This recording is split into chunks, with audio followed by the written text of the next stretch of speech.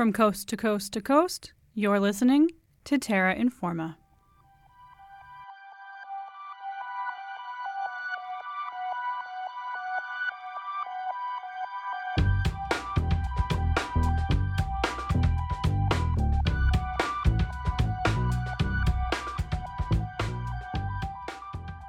I'm Elizabeth Dowdell, and I'll be your host for the next half hour of secondhand environmental news. Terra Informa is a production of CJSR 88.5 FM, a campus and community recording studio located in Edmonton, Alberta. We are situated on Treaty 6, the historic and present territory of Cree, Métis, Blackfoot, Dene, and many other First Peoples that live and gather here. In many ways, we are still figuring out what the treaty relationship means to us and how to center it in the stories we tell. This week, we were visiting a summer favorite in the second of two archive shows while the Terra Informa crew takes a holiday break. We'll have brand new content for you next week when we sit down together for a 2019 environmental wrap-up.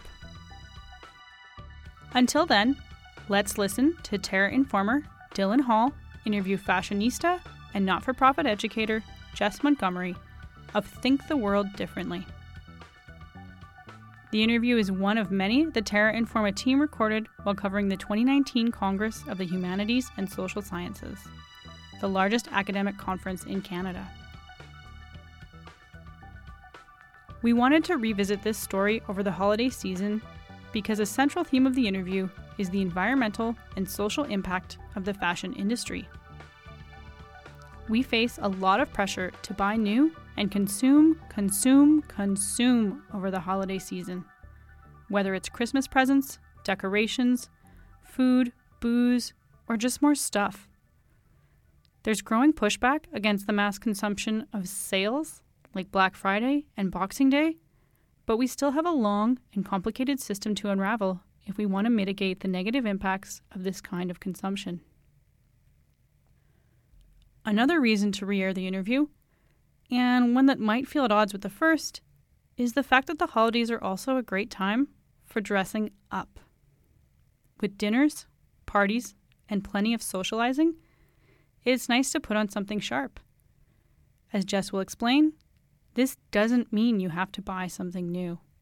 There are many ways to be an ethical and sustainable consumer while still getting your fashion fix. Now strike a pose and listen in as we hear from Jess Montgomery and Terra Informer Dylan Hall on the intersection of fashion and the environment, overconsumption in the fashion industry, and empowering individuals to feel like they can make a difference.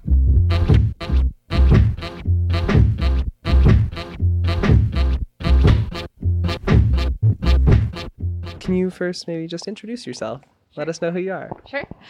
So my name is Jess Montgomery. I'm the founder of a not-for-profit called Think the World Differently, which is sort of an emerging not-for-profit. Our focus is on raising awareness about the environmental impacts of clothing overconsumption, and I do that through hosting educational workshops. And I also write for Not Just a Label, and I speak on issues of overconsumption in the clothing industry. And I definitely want to know more about all of that, but first, how did you come to be in that position? Yeah, so it's kind of a long story. My background is in the arts.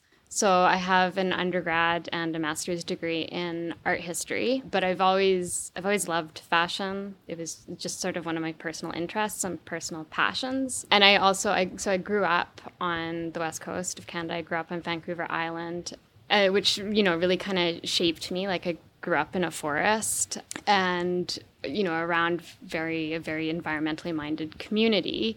When I went to do my master's degree, I was already kind of starting to think that maybe I wanted to focus on fashion history. So I started to go down that rabbit hole and started to learn about how our clothes are made, which also I started to learn about the environmental impacts of clothing and the clothing industry. And that it blew my mind. And it was a real wake-up call for me. And it was this really heartbreaking moment for me that this thing, fashion, that brought so much pleasure and so much joy into my life is one of the most harmful industries in the world. So I ended up writing my master's thesis on sustainability issues in fashion. And then when I graduated, I went back to working in the arts. I got this really amazing job where I was running a gallery. But within 6 months into that job, it just became news reports on climate change were getting a lot worse. And it just became really clear to me that I needed to do something. So I quit that job. I got a part-time job and literally took a year just to read and to think and to do a lot of soul searching to try and figure out what is the thing that I can do, that I can try to help solve this problem. And that's how I came up with Think the World Differently, was I felt that doing these workshops, so doing some on-the-ground education about the environmental impacts of clothing, but then also a large part of what we do, and we could talk about this later, is really focusing on empowerment, so empowering individuals to feel like they can make a difference. So you were saying that you were surprised to find that fashion and clothing is one of the worst polluters and biggest contributors to climate change. Can you expand and explain how that is? It's a huge issue. And so part of it is that it's a huge industry, right? So there's this often, you hear this quote that's thrown around that the fashion industry is the second worst industry after oil, which isn't necessarily true. The most recent thing that I've legit, well-researched report that I've seen is that it's the seventh worst, but then above the fashion industry is agriculture, which, that's part of the fashion industry. Right, and you have to grow cotton. Because you have to grow cotton, exactly, or leather even, and transportation. But again, that's a huge part. Or energy, but that also is a huge. So it's sort of all these these main industries, they all feed into the clothing industry, and there's a whole process of how an idea gets drawn out and how that gets turned into a sample, and then working with a factory to turn that sample into an actual run of clothing. It's so interconnected, and it's so global, and there's so many different levels. I feel just talking about it is almost kind of too much, but it's how cotton is grown. It uses the most pesticides and herbicides of any agricultural crop. Meanwhile, there's more demand, so trees are being cut down to make more farmland to grow more cotton. Cotton is also a super, super thirsty crop, so there's all of this other water that people could be using for drinking water or to grow edible crops. And then there's so many, the amount of chemicals that are used to process the cotton. And so when somebody goes to a department store, they're not seeing any of that. No, they're not seeing any of that. They're not seeing any of that. I was at, and I mean, because that's hard to communicate, right?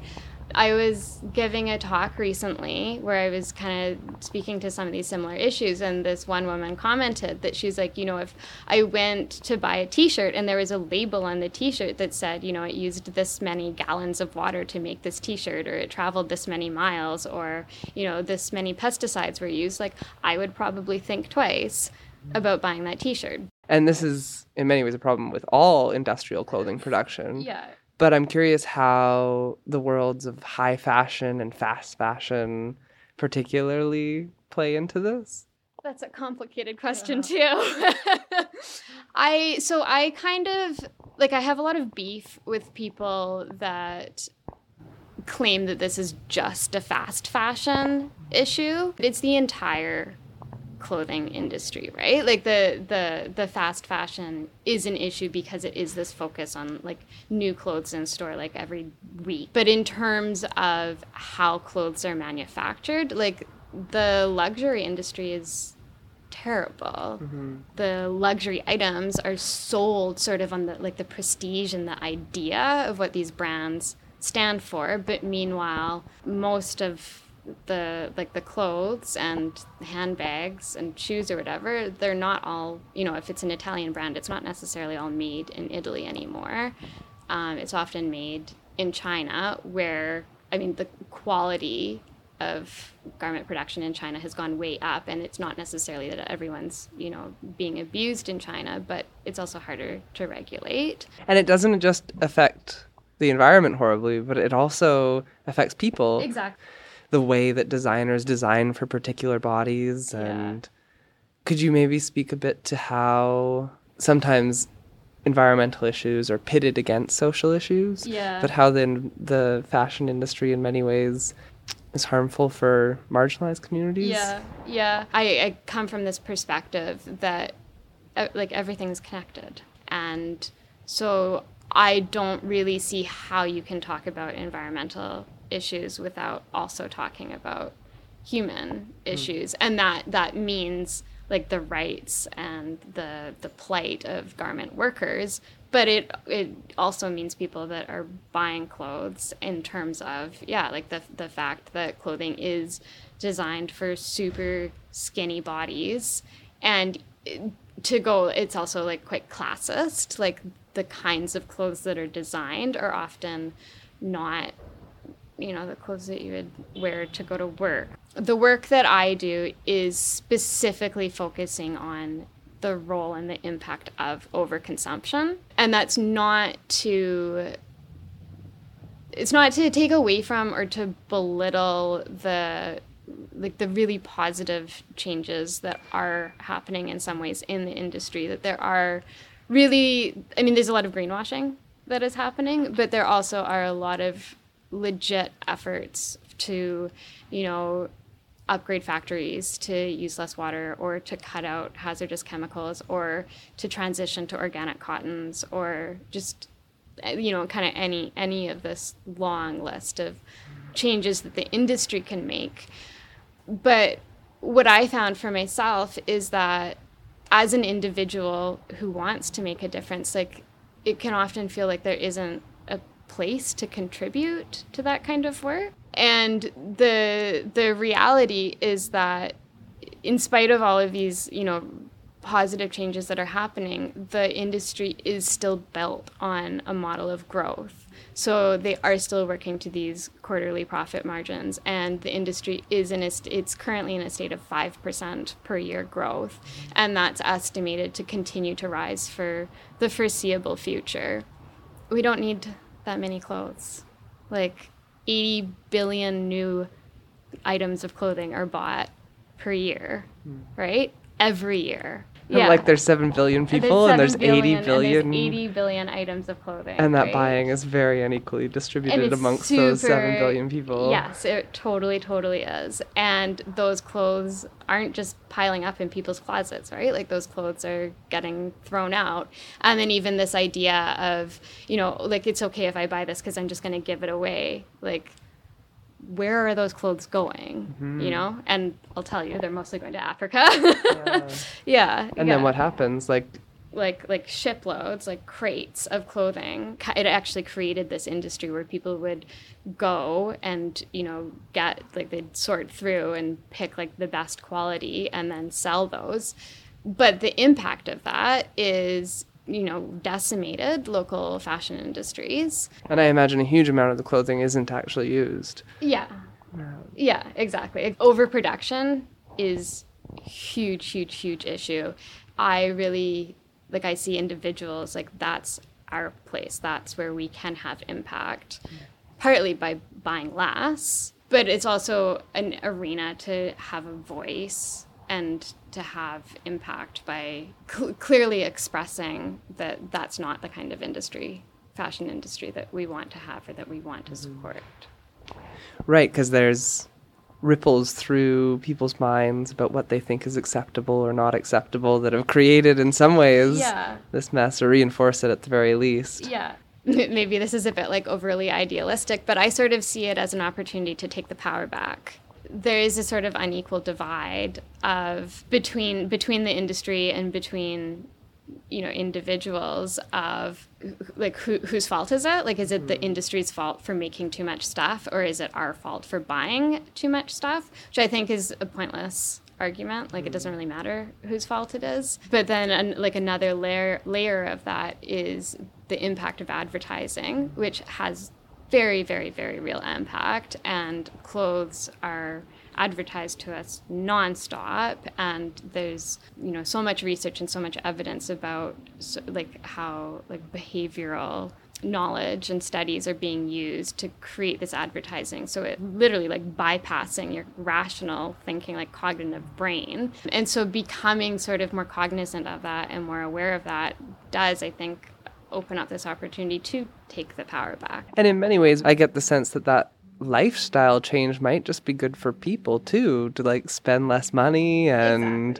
not need to consume so much. And that's that's one of the things that I like to reiterate is I'm not anti-fashion at all. I love clothes, I love fashion. And so extricating yourself from that constant I need something new, then it allows you the opportunity to focus more on what clothes would make me happy, what is something that I would want to hold on to forever. So responding to the unsustainable horror of the fashion industry doesn't mean giving up on that pleasure that got you into this in the first place? I definitely have my moments. I have moments where just the mainstream fashion industry just really gets me down. To go to a really personal level, I've bought Vogue magazine my entire life, and now it's really hard not to look at it with a really critical eye. But it also feeds this part of me that I like their fashion editorials, and I like their little articles on plays in New York. If you feel critical of something, it's hard to take that step to give up something that feels like it was a part of you or formative for you. So do you have any examples of non-mainstream fashion producers or ways that you'll go to find the pleasure of fashion without the... I spend a lot of time on Google. I haven't found for mainstream, there's websites like Net-a-Porter or Matches Fashion that kind of have all different kinds of brands. That doesn't really exist for ethical or sustainable fashion in the same way. So it is a lot of having to find individual brands. There's an app or a website called Good On You, which is really quite good. It rates different brands on their transparency and sustainability. I don't always agree with their rating system, but it's a good sort of base point, and it's actually a really great resource to learn about issues in the industry and about some of the brands that are making an effort to be more transparent or to be more sustainable or more ethical. And one struggle with any smaller ethical producer is that it can be quite expensive. There was a woman that I had the chance to speak to who was talking about different kinds, I guess, or socially perceived kinds of environmentalists, and she was talking about what she'd coined the green avocado toasters. And she was talking just about how there's this class of people who are able to buy away their guilt because they can afford the organic food. And yet, ironically, they're often the same people who have the highest carbon footprint because they also have the large home and just spend more money. And the more money you spend is often related to the size of the carbon footprint that you have. And so I'm curious your take on the difference between reusing clothes and going somewhere like Value Village and looking for an independent producer, and maybe it doesn't need to be one or the other, but I'm curious on your thoughts on that. Yeah, no, totally. I'm a bit of two minds on that a little bit. It does cost more if you're paying people a living wage. So say, for example, you're a designer in Alberta, the ideal situation is that you're employing people to make those clothes in Alberta. So that living wage, if you're making a dress and it takes a day, it takes 8 hours, then you're also paying for notions, so zippers and buttons and thread, you're paying for the material. And then if you're running business, there has to be a markup on that. So that very easily can turn into a $500 or $800 dress, right? Which not everybody has the money for. If you buy less and if you save up for those quality, well-made pieces. But again, I also recognize that there's, for different income levels, saving up for an $800 piece is a lot easier for some people. It's totally not possible for other income levels. The other part of that I was going to say is that if you only preach reuse, what about all the kids right now that want to be designers when they grow up, so there has to be a place for both. There has to be a place for design and new clothes and creativity and innovation. Those clothes have to be made ethically and responsibly. But as individuals who are buying clothing, it can't be about buying new clothes every week. And there has to be a mentality shift that you buy clothes that you're gonna wear, if not forever, for the foreseeable future. And it's really interesting to think about something being $300, $400, just including all of the actual costs and everything else that's being produced cheaper, externalizing those costs and having them be borne elsewhere. Yeah. And both options, I think, are much better than spending $1,000 on a shirt and only wearing it twice. No, exactly. I'm curious because you've been talking about growth. The whole industry is based on growth, and they have to meet their quarterly report. Yeah. And that's true of all of the other industries that the fashion industry is tied into. I, in many ways, think that that's like been a root cause of climate change and everything. Totally is just having an infinite growth-based economy. Yeah. I guess, what do you think about that? And also, why do you think that's not talked about very much? That doesn't seem to be something that comes up very often. I don't know. That's the $1 million question. Yeah. I agree. I feel like it is the root problem. I feel like in so many different hot button issues today, people are starting to talk about these issues as being systemic, which I find so encouraging, that we're actually recognizing that these are systems wide and systems deep kind of issues. I'm not an economist, and I don't pretend to have any expertise in that or political theory, but just from being a person that looks at the world and thinks about these things, overconsumption isn't just an issue in the clothing industry, right? This is an issue that we see everywhere, across industries. One of the areas that I've been doing a lot of reading and research into is sort of this issue of values and materialism. Materialism as a value is people focusing on status and power and things. The more materialistic that people are, the less that they actually care about prioritizing the well-being of the planet and prioritizing the well-being of people. Again, this is just kind of my personal opinion, but I think that the avoidance of talking about that is that if we start to talk about that in a real way, we have to talk about our political systems. We have to talk about our global economic system. We have to start having those conversations. But if you look at the resistance that we have to even talking about climate change, totally rewriting our global economic system isn't going to be an easy conversation. Yeah, so without looking for any silver bullet solutions within the behemoth, how are you? Yeah, this is something that I struggle with myself a bit, is feeling what impact can I have, right? But I really do think that individuals can make a difference, because it's individuals acting together that makes a difference, right? It's our collective actions that have gotten us into the mess that we're in today. So it's our collective actions that can get us out of it. So if you are a designer, what can you do? If you're on the production end, what can you do? And if you're a person who's shopping, how can you shop differently? How can you shop less? But these issues are so big. It is so much bigger than one individual person, and it can be really hard.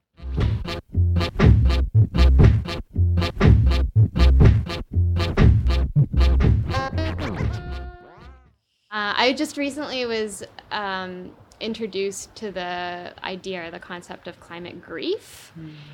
And when I learned about that this is a real thing and that people are suffering from climate grief, I sort of had this light bulb moment of being oh, that's what I have been feeling for I don't know how long. Huge, just grief. There isn't a better word than that. Just at the stupidity of it all, you know, and the harm that we are having upon the planet, the like ecosystems that are being destroyed, the animals that are dying that had nothing to do with any of this, that they have no choice. Like the fact that I maybe want to have a family, and the fact that I even have to think, you know, about whether ethically I have the right to have children, like it destroys me.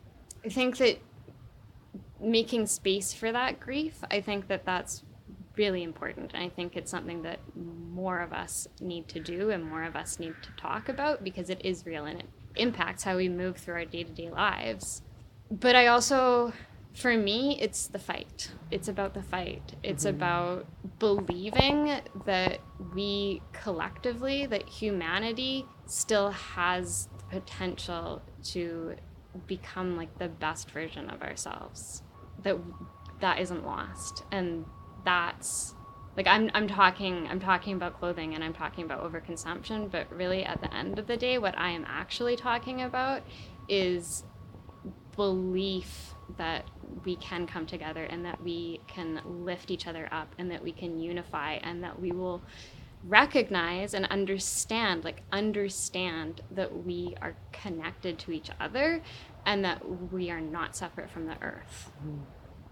I've heard a really interesting distinction between depression and grief, where depression can be really, really numbing, and grief in many cultures is accompanied by a keening wail and is very loud and active in many ways. And so that grief could be something that potentially stimulates your ongoing critical interventions in the world. That's a really that you beautiful inhabit. it's a beautiful way of looking at it. And thank you for sharing that with me. That was really powerful. I definitely feel grief a lot myself. It's hard, right? Like it's what we have already lost and what there is to lose, you know? And falling into that like trap, I want to say, of just, you know, we're screwed. Like, what do you do with that? How to feel grief without the fatalism. Yeah. We're not often given that space in school, let alone in university. Oh my gosh. No feelings. And help them.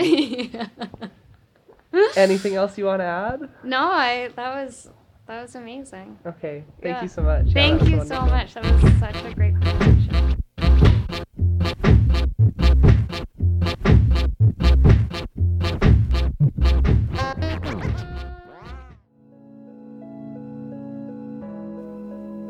That's all the time we have for this week. If you have questions or comments about the show, send us an email to tara@cjsr.com, tweet us @TerraInforma, or check us out on Facebook. To catch up on the latest environmental news, visit our website, terrainforma.ca. Thank you to our volunteer and Terra Informer Sophia Osborne for helping out with this week's episode. Did you know that Terra Informa is entirely volunteer run and survives because of generous donations to our host studio, CJSR? Think about visiting cjsr.com to learn more about the station and consider a donation to keep environmental news like this on the air. Once again, I've been your host, Elizabeth Dowdell. Thank you for tuning in, and we hope you'll catch us next week. Same time, same place on Terra Informa.